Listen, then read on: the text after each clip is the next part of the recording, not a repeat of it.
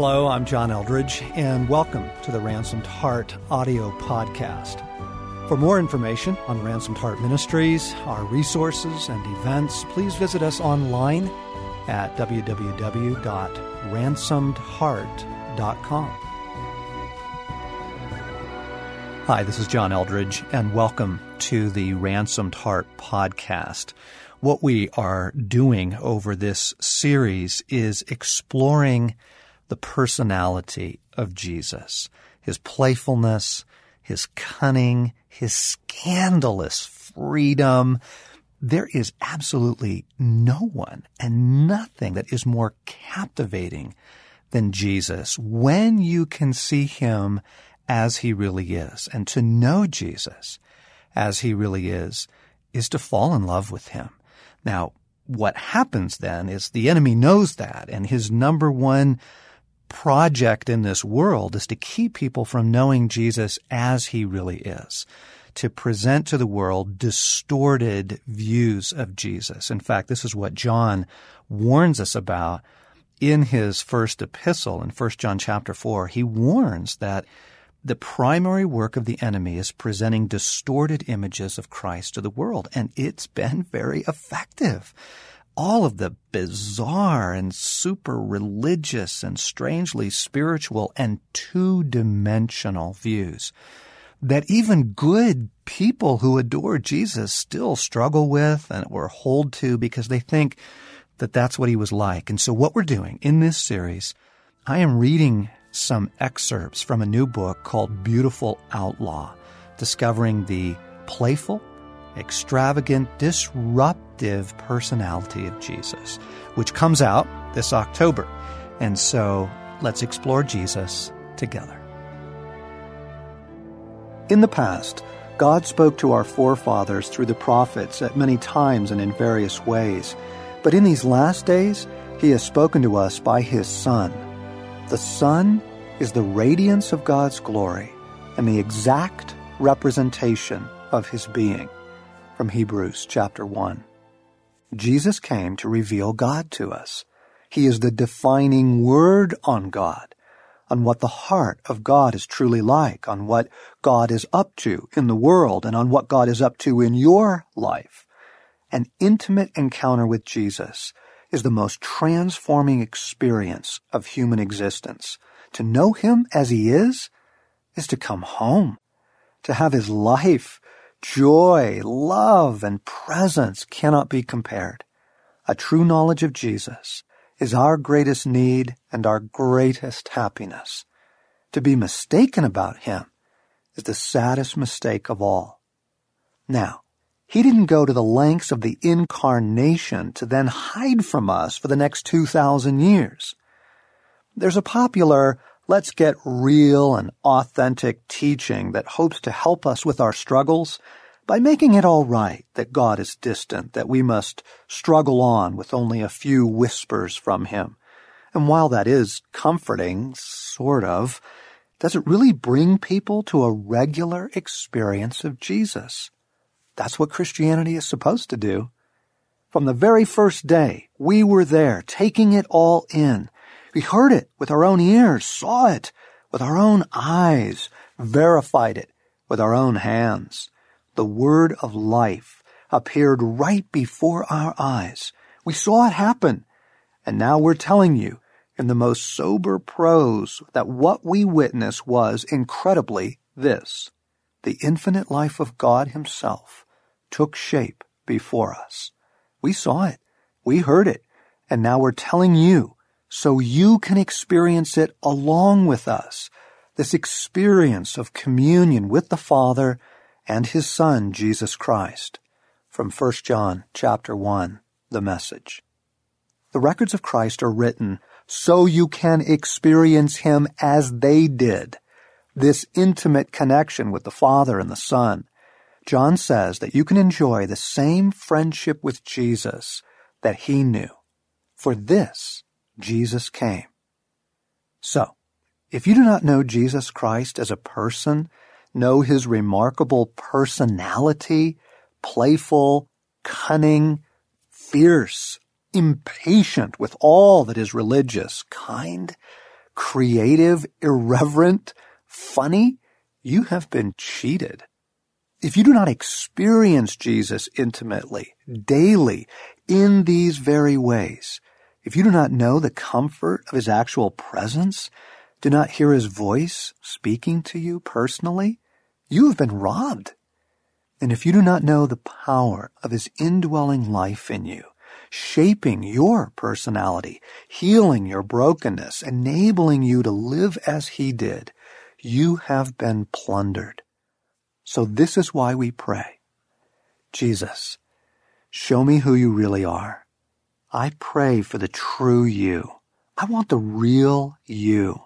I ask you for you. Spirit of God, free me in every way to know Jesus as he really is. Open my eyes to see him. Deliver me from everything false about Jesus and bring me what is true.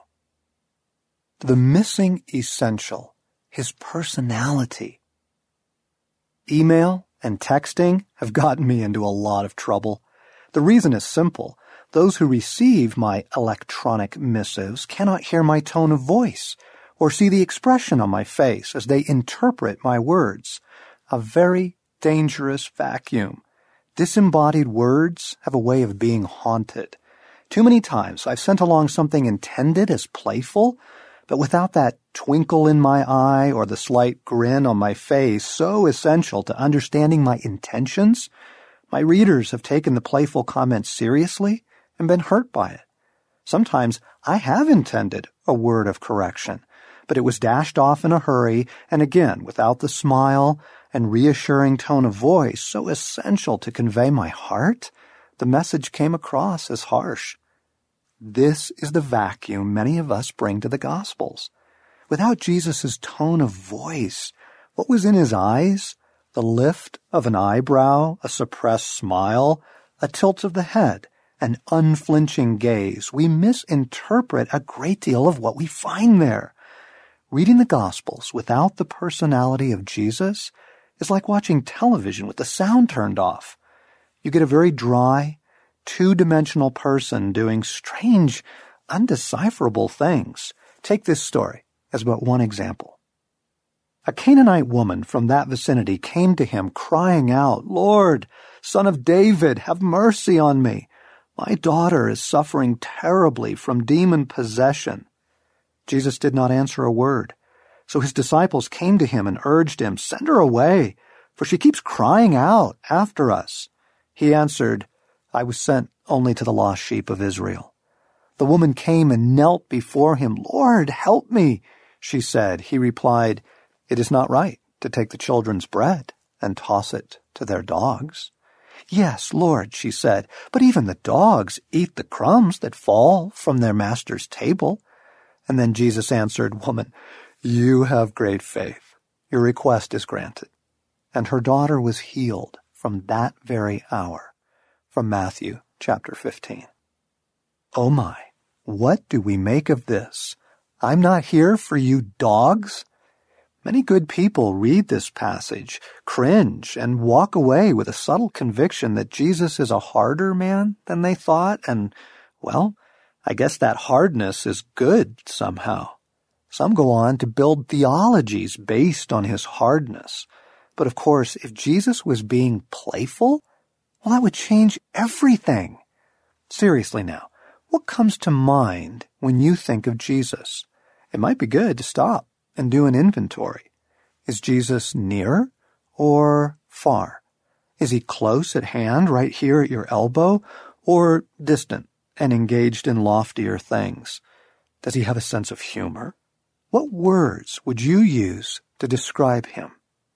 If you gathered the many books on Jesus and combed them for the words used most often to describe him, you can guess beforehand what you would get. Loving and compassionate. Beautiful qualities and certainly true of Jesus, but two-dimensional, especially when we color these virtues with religious tones. Love turns sickly sweet and compassion soft and limp. How is it possible to genuinely and consistently love anything so two-dimensional? loving and compassionate. It's like trying to love a get-well card. Young writers are encouraged to find their voice because it is personality that distinguishes a good novel from a phone book. Both are filled with words, but only one is worth reading. Personality is what distinguishes real music from elevator music. Both are made up of notes. Only one is worth listening to. Think of the people you've loved most and trusted. Why did you love and trust them so? Was it because of one quality? Or was it the funky, endearing combination of all those qualities that together made them who they were? Personality is what makes someone someone and not everyone or anyone. You simply cannot love Lincoln or Charlemagne like you love your closest and dearest friend. Though historic figures might be admirable, you cannot love them because you do not know them. They're far too removed from your personal experience to win or sustain your true love. Actual experiences of their personalities is something no one ever really gets. But when it comes to friends, family, lovers, we love them because of who they are, because of their personality.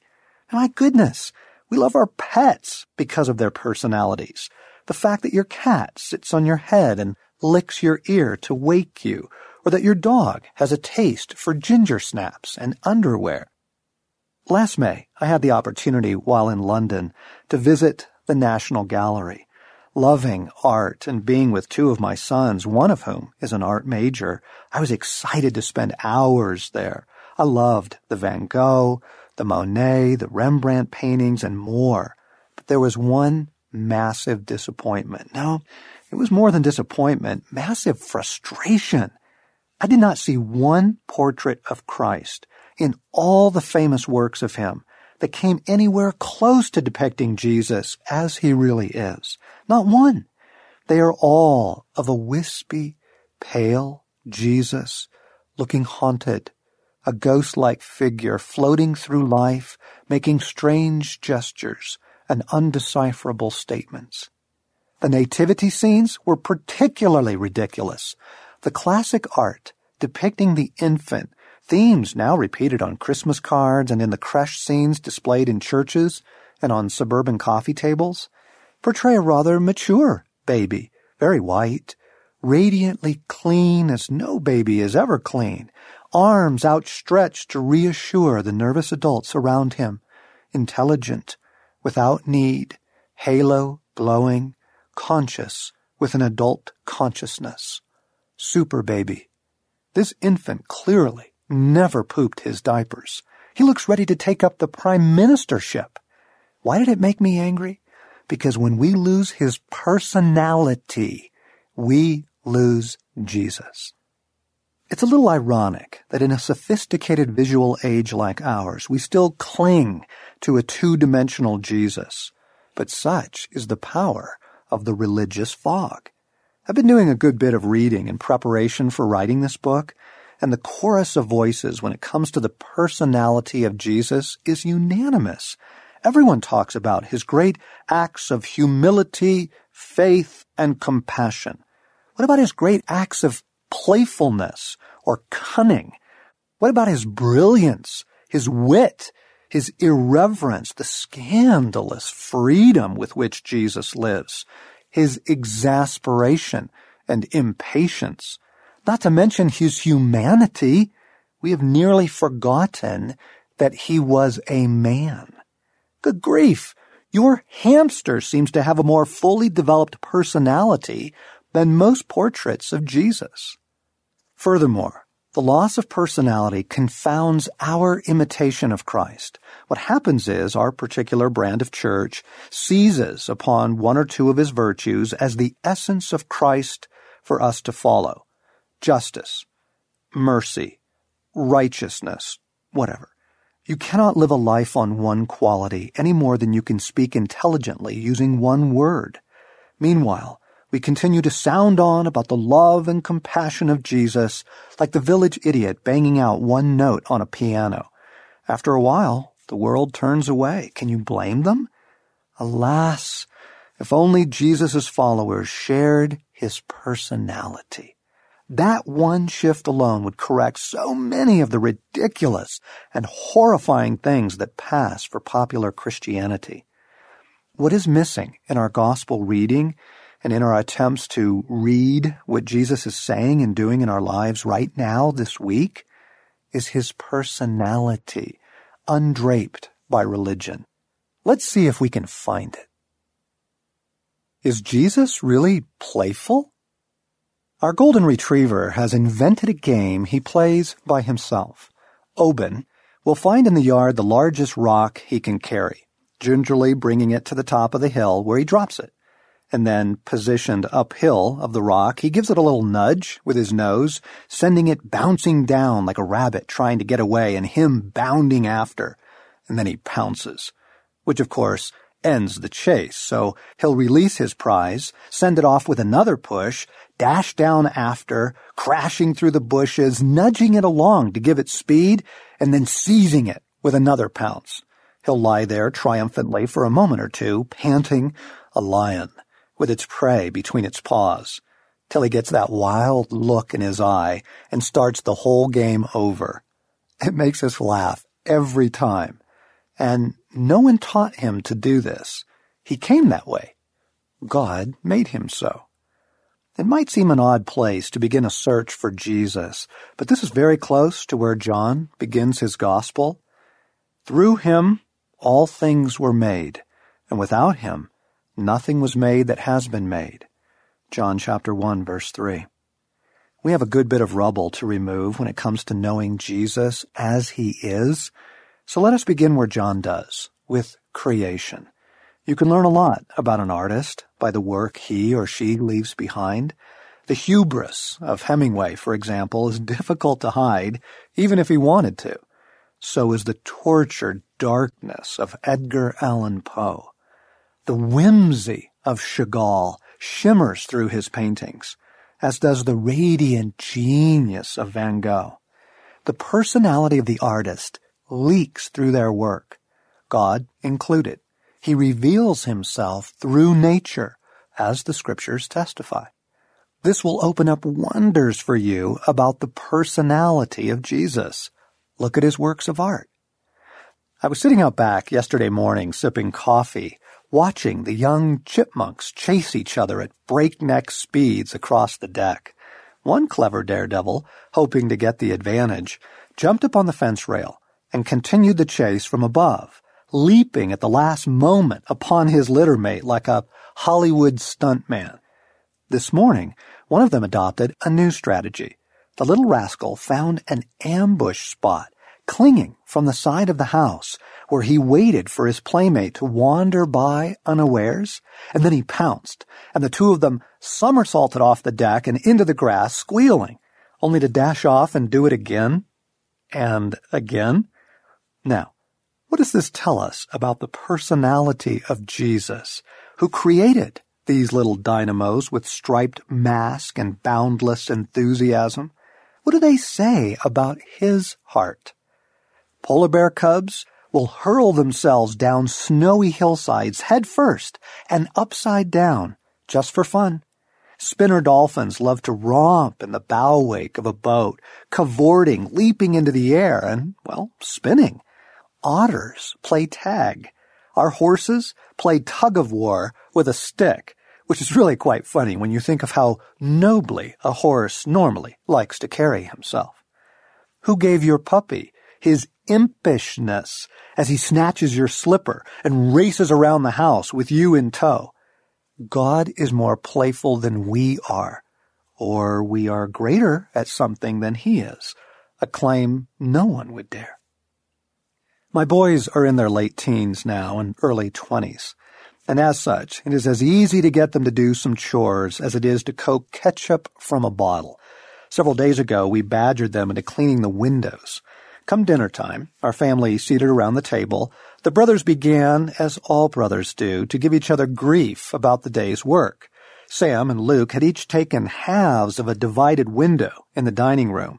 Sam was now bragging about how much cleaner his side was, appealing to the evidence like a trial attorney. We turned our attention toward the window in question, and at that exact moment, a robin smacked into Luke's pane, fell to the ground stunned, shook itself, and flew away.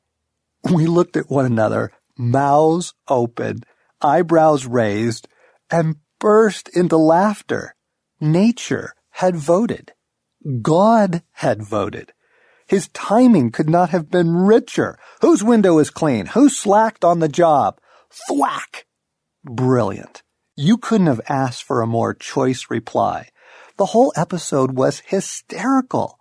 Now, if you have any belief in the sovereignty of God, you discover that these moments are orchestrated. Not a sparrow hits a window without your Father knowing it, or something like that. Haven't you seen something in nature that made you laugh? Perhaps you didn't make the connection, that you were meant to laugh, that it was God who made you laugh, that He laughed with you, and now you know something very important about Jesus. Elton Trueblood conducted a good bit of research in order to write a biblical defense of Jesus' playfulness in his book, The Humor of Christ. It is a very thorough, scholarly, and dry book, which is actually pretty funny. A humorless book about God's sense of humor. What does it say of us or of our church culture that such a book even needs to be written? That we have to go to great lengths to wonder if God laughs? How far have we strayed from His heart, His personality? Does Jesus have a sense of humor? Well, He created laughter. And think of the crowd He dined with. These rabble-rousers quickly earned Jesus a reputation as a drunkard and a glutton. And it wasn't because they served water and crackers. This was a wild group. And surely such a crowd got rolling in laughter from time to time, if only from the joy they were experiencing being with Jesus. Now, surely the creator of these colorful characters didn't sit there frowning, looking pious, Mr. Killjoy, Mr. I'm above all this. Imagine his own happiness at having these very lost sheep back at his side. But the religious tight shorts didn't like it one bit. They constantly griped about it. Last Christmas, a friend sent me a gift. It was a coffee mug with a classic picture of Jesus on it, and below the famous line, Jesus saves. But when you pour hot drinks into the mug, the imagery changes. Christ no longer has a beard, and the expression says, Jesus shaves. My son Luke asked me hesitantly, "What do you think Jesus thinks about that?" Well, let me ask you, my listener, what do you think? Remove Jesus from the equation for a moment. How do you feel about people who must always be serious, who demand that everyone around them always be serious? And what about sour types who can never, ever tolerate a playful tease? Can Jesus enjoy a joke at his own expense? If not, what kind of person is he? I told Luke, I think he thinks it's hysterical. But we have to hide the mug when certain members of our church drop by. Laughter is from God. This one quality alone might save us from the religious veil that forever tries to come in and cloud our perceptions of Jesus. Keep in mind now, Isaac means laughter. And who was it that gave him this unforgettable name? It was the Lord. The place to start is with a woman laughing. She is an old woman, and after a lifetime in the desert, her face is cracked and rutted like a 6-month drought. She hunches her shoulders around her ears and starts to shake. She squinties her eyes shut, and her laughter is all china teeth and wheeze and tears running down as she rocks hard back and forth in her kitchen chair. She is laughing because she is pushing 91 hard and has just been told she is going to have a baby. Even though it was an angel who told her, she can't control herself, and her husband can't control himself either. He keeps a straight face a few seconds longer than she does, but he ends by cracking up too. The old woman's name is Sarah, of course, and the old man's name is Abraham, and they are laughing at the idea of a baby's being born in the geriatric ward and Medicare's picking up the tab. They are laughing because the angel not only seems to believe it, but seems to expect them to believe it too. They are laughing because, with part of themselves, they do believe it. They are laughing because if by some crazy chance it should just happen to come true, then they really would have something to laugh about. From Frederick Buechner, Telling the Truth. Old enough to be great-grandparents, Abraham and Sarah are swapping the walker for a stroller. It's just too much. The arthritic patriarch and his wrinkled wife try to hide their laughter from the living God. He seals the humor of the whole thing himself by naming Isaac for them. Laughter. After all, it was God who gave us a sense of humor. Do you really think Jesus came to take it away? Maybe if we allow Jesus the playfulness we see in his creation, we can then see him at play in the Gospels. Perhaps it will help us unlock some of these otherwise perplexing stories. You've been listening to an excerpt from my new book, Beautiful Outlaw, which comes out on October 12th. And we are so excited to tell people about this Jesus that we've got special offers for you. If you order a copy before October 12th or on October 12th, we want to send you a free second copy that you can give away to a friend because we want to share this with the world. And we've got all kinds of other things, a beautiful book trailer that you can email around to your friends or post on your Facebook site, and some free videos and actually some live events coming up. For more information, come to beautifuloutlaw.net.